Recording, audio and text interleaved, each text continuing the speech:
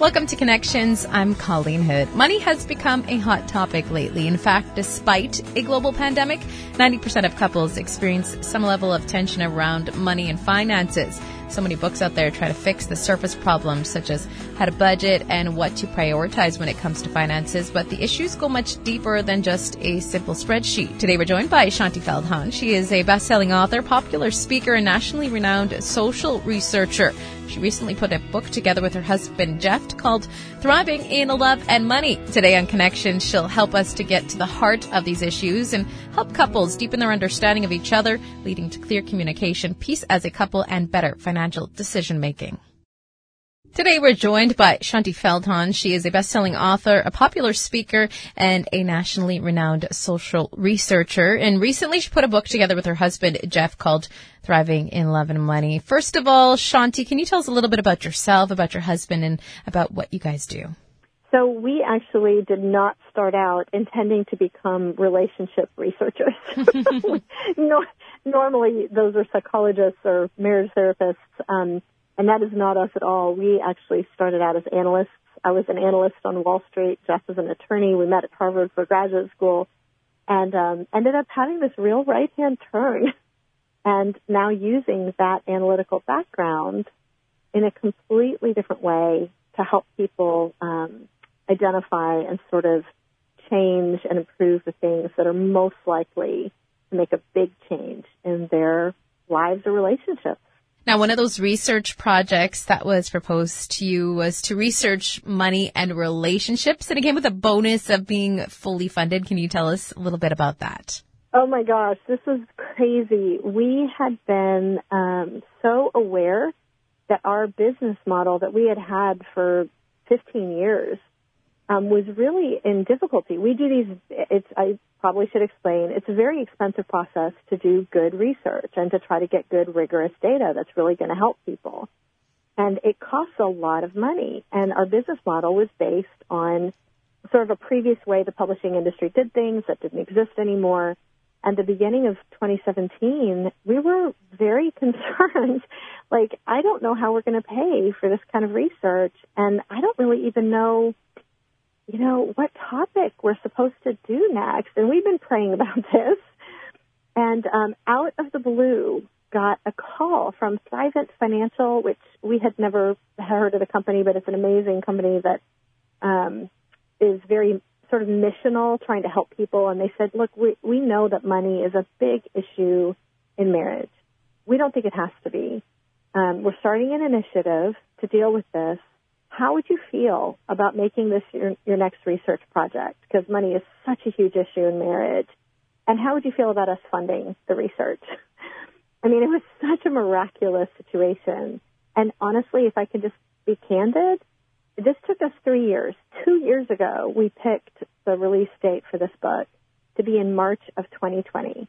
We had no idea that there were suddenly going to be millions of people stuck at home and worrying about money. Now, Shaunti, how can a book like this help couples right now that are dealing with a situation similar to that? Yeah, well, so many millions of us, including us, me and Jeff, are really in an uncharted waters when it comes to loss of income and loss of jobs and, huge numbers. Jeff and I are guinea pig number one in this as well. I mean, we're public speakers. There aren't any events anytime soon. All of our stuff is canceled. And so it really is that, when you've lost or maybe finding uncertain whether you might lose big chunks of your income, it can be an anxious thing. Now, us personally, as people of faith, we've seen, even in the last few weeks, just amazing ways God has provided.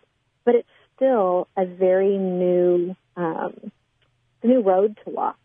And one of the things that we are realizing is that the old way that most husbands and wives handled money conversations in the past don't work anymore. Because in a time of somewhat prosperity-ish, you can kind of get by with sort of avoiding it. You can say, I'm going to do my thing over here, you do your thing over there. We kind of get by. Well, we can't do that anymore. We actually have to come together around money, and that is hard for many of us. It's certainly was something that Jeff and I were never really on the same page about. We avoided those conversations. There was a lot of defensiveness and tension before we had done this research project. And so the very first thing that you have to know, if you are going to have a great relationship around this topic, now that you have to, the starting point is learning how to talk about money. And we've seen that statistically, by the way. And in order to talk about money, you have to be able to understand what is going on underneath the surface in your spouse and in yourself. When we go to talk to a spouse about finances for the first time, there tends to be a lot of tension when this happens. How can we avoid this? Well, it's really a matter, okay, so the most important thing that we found really as a starting point, this is going to sound completely crazy, is really to understand yourself first and realize when you're feeling tense about money or you're having tension with your partner, it's not about the money. It's about how money makes you feel, and it's how it makes your spouse feel. There's a host of these expectations and beliefs and worries and fears and sort of feelings about how money should work. There's all this stuff running underneath the surface. And we don't necessarily understand why we get irritated or why we get defensive. So that's the first step. I recognize, this started in a different era, financially before the pandemic and everything. But just as a previous example, I realized I had no idea why if I called Jeff on the way home from some meetings and I said, hey, let's get Chinese takeout, for dinner. And he goes, we've got some chicken in the fridge. That's going to be a lot less expensive. Why don't I just grill that instead? Why did that bug me? Why would I get irritated that he didn't want me to get takeout? And conversely, why did he get irritated that I would call and ask that question? And I would not have been able to tell you. And that is the first step, is digging into what these feelings are. That's what this entire research project and the entire book was about, is helping us start down the road. We found 5 factors, 5 different patterns that are running under the surface that tend to affect most of us. And it's understanding how it affects you first, and then you can explain it to your partner and understand your partner, and suddenly you have a lot more empathy for each other. How do we get to that point, and how do we respect that? I find it's one of the most difficult things to do. It is, and it's even more difficult with all the economic impacts of the pandemic. Right? Yes. Because now it's gotten really urgent, and yet there's still these issues. Well, one of the things that's going on, I'll just tell you one of the 5, for example. One of the things that we found is usually one of the main causes for the friction, the kind of the day-to-day little friction-y kind of stuff that happens, is that we don't realize we're not valuing what the other person values. We kind of don't recognize that the other person has something else that really matters to them, that they care about. And we tend not to see it. This is going to sound horrible, but I'm going to say it anyway. Subconsciously, we tend not to see it as legitimate. we tend to think, well, we're just right. Of course, this is just the right way of doing it. And the other person therefore, by extension, is kind of wrong. Like Jeff, he's more like you. He's the saver. I'm more the spender in the relationship. And he told me once we got into the research, he said, I have to confess, I kind of just thought you had a character flaw. And here's an example of how this plays out today. So we think of the normal kind of spender-saver kind of dichotomy, right, that gap. Not everybody has that, but it's very common, because even amongst 2 savers, somebody is usually more of the spender than the other. And one of the things that comes up constantly is right now, all the savers are feeling very vindicated.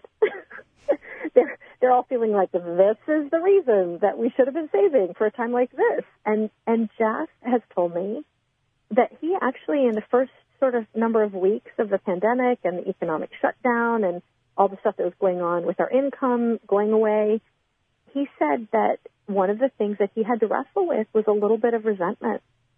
Kind of like, look, if we hadn't gone out to eat all those times last year, if we hadn't gone to Disney World on a vacation with the kids, we would have thousands of more dollars in our bank account right now, which we could really use given what's happened. And he came to me, a few days later, and he said, you know what I just realized? We're stuck at home in a pandemic on top of each other as a family, and we like each other. And one of the reasons we like each other is that we've been building these relationships amongst the family with our kids and with each other through some of those activities that we did, through those moments that we had together and the memories that we made and the way that it got, drew us closer as a family. And so the way he put it is he said, I think as a saver, I had been thinking that there were only costs to the spending. And there are benefits too. It's not a pure cost. There's something that you're investing in and getting from it.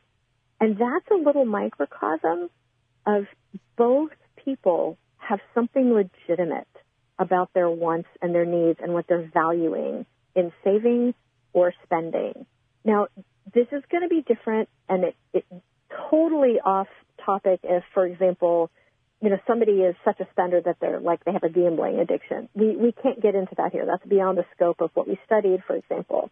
But in general, many of us have something that matters to us. It's legitimate and the key to understanding one another. Even if you disagree with the choices that the other person's making or think that you don't understand why it would matter, use it as an opportunity to ask and find out what matters. Honor the other person in that. You're going to have a lot better conversation. And then the thing that comes from that conversation and understanding each other is suddenly you're so much more on the same page. You can actually come together and make decisions without that defensiveness. It works really well. To get to this point, you actually have to bring it up. You actually have to sit there and talk. And for a lot of people, that means there's going to be an argument or there's going to be, I don't want to talk about it. Yes. Why is it so important to take that risk and to get to that point of speaking about it? Well, candidly, the question is whether you want a great marriage or not. And certainly today, the question is whether you want to be able to sort of come up with joint plans about money. And again, this is a moment where before we could kind of get by and not have to come together around money. Because when there's plenty of money coming in, it's a lot easier to kind of do your own thing. I think this is a moment where we're sort of being forced to have to talk about money and are going to realize, you know what, I don't want to get by anymore. I realize we're so much closer. There's so much more intimacy in our relationship. There's so much more of a unity and a togetherness when we have to talk about this, even if we didn't want to at first. And I think a lot of us find, and this is certainly the case with me and Jeff, because we're kind of guinea pig number one about this. We never wanted to talk about it. And yet it was putting us in a position of it was not sort of us. It was you and me. You're over there, I'm over here, your money is over there, and your paycheck goes into your account, my paycheck goes into my account. It wasn't our money. And I think that that's where we need to move, especially in marriage. That's what marriage is designed for. It's no longer you and me, it's we. It's us.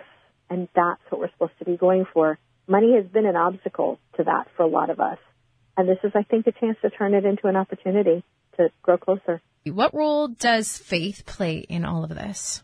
Well, one of the key things actually is to follow up on what I was just saying, is that it's interesting to kind of recognize, as scary as it is to think about, when God talks about the two shall become one, that he's designed marriage for us not to be you and me anymore, but to be we. Like there's something supernatural that happens that we have to sort of acknowledge that this is what God does in marriage. And we've been kind of pushing back against that. At least many of us have. Again, the concept of your paycheck goes in your account, my paycheck goes in my account. We share some things for convenience, but we kind of are living two different sort of financial lives.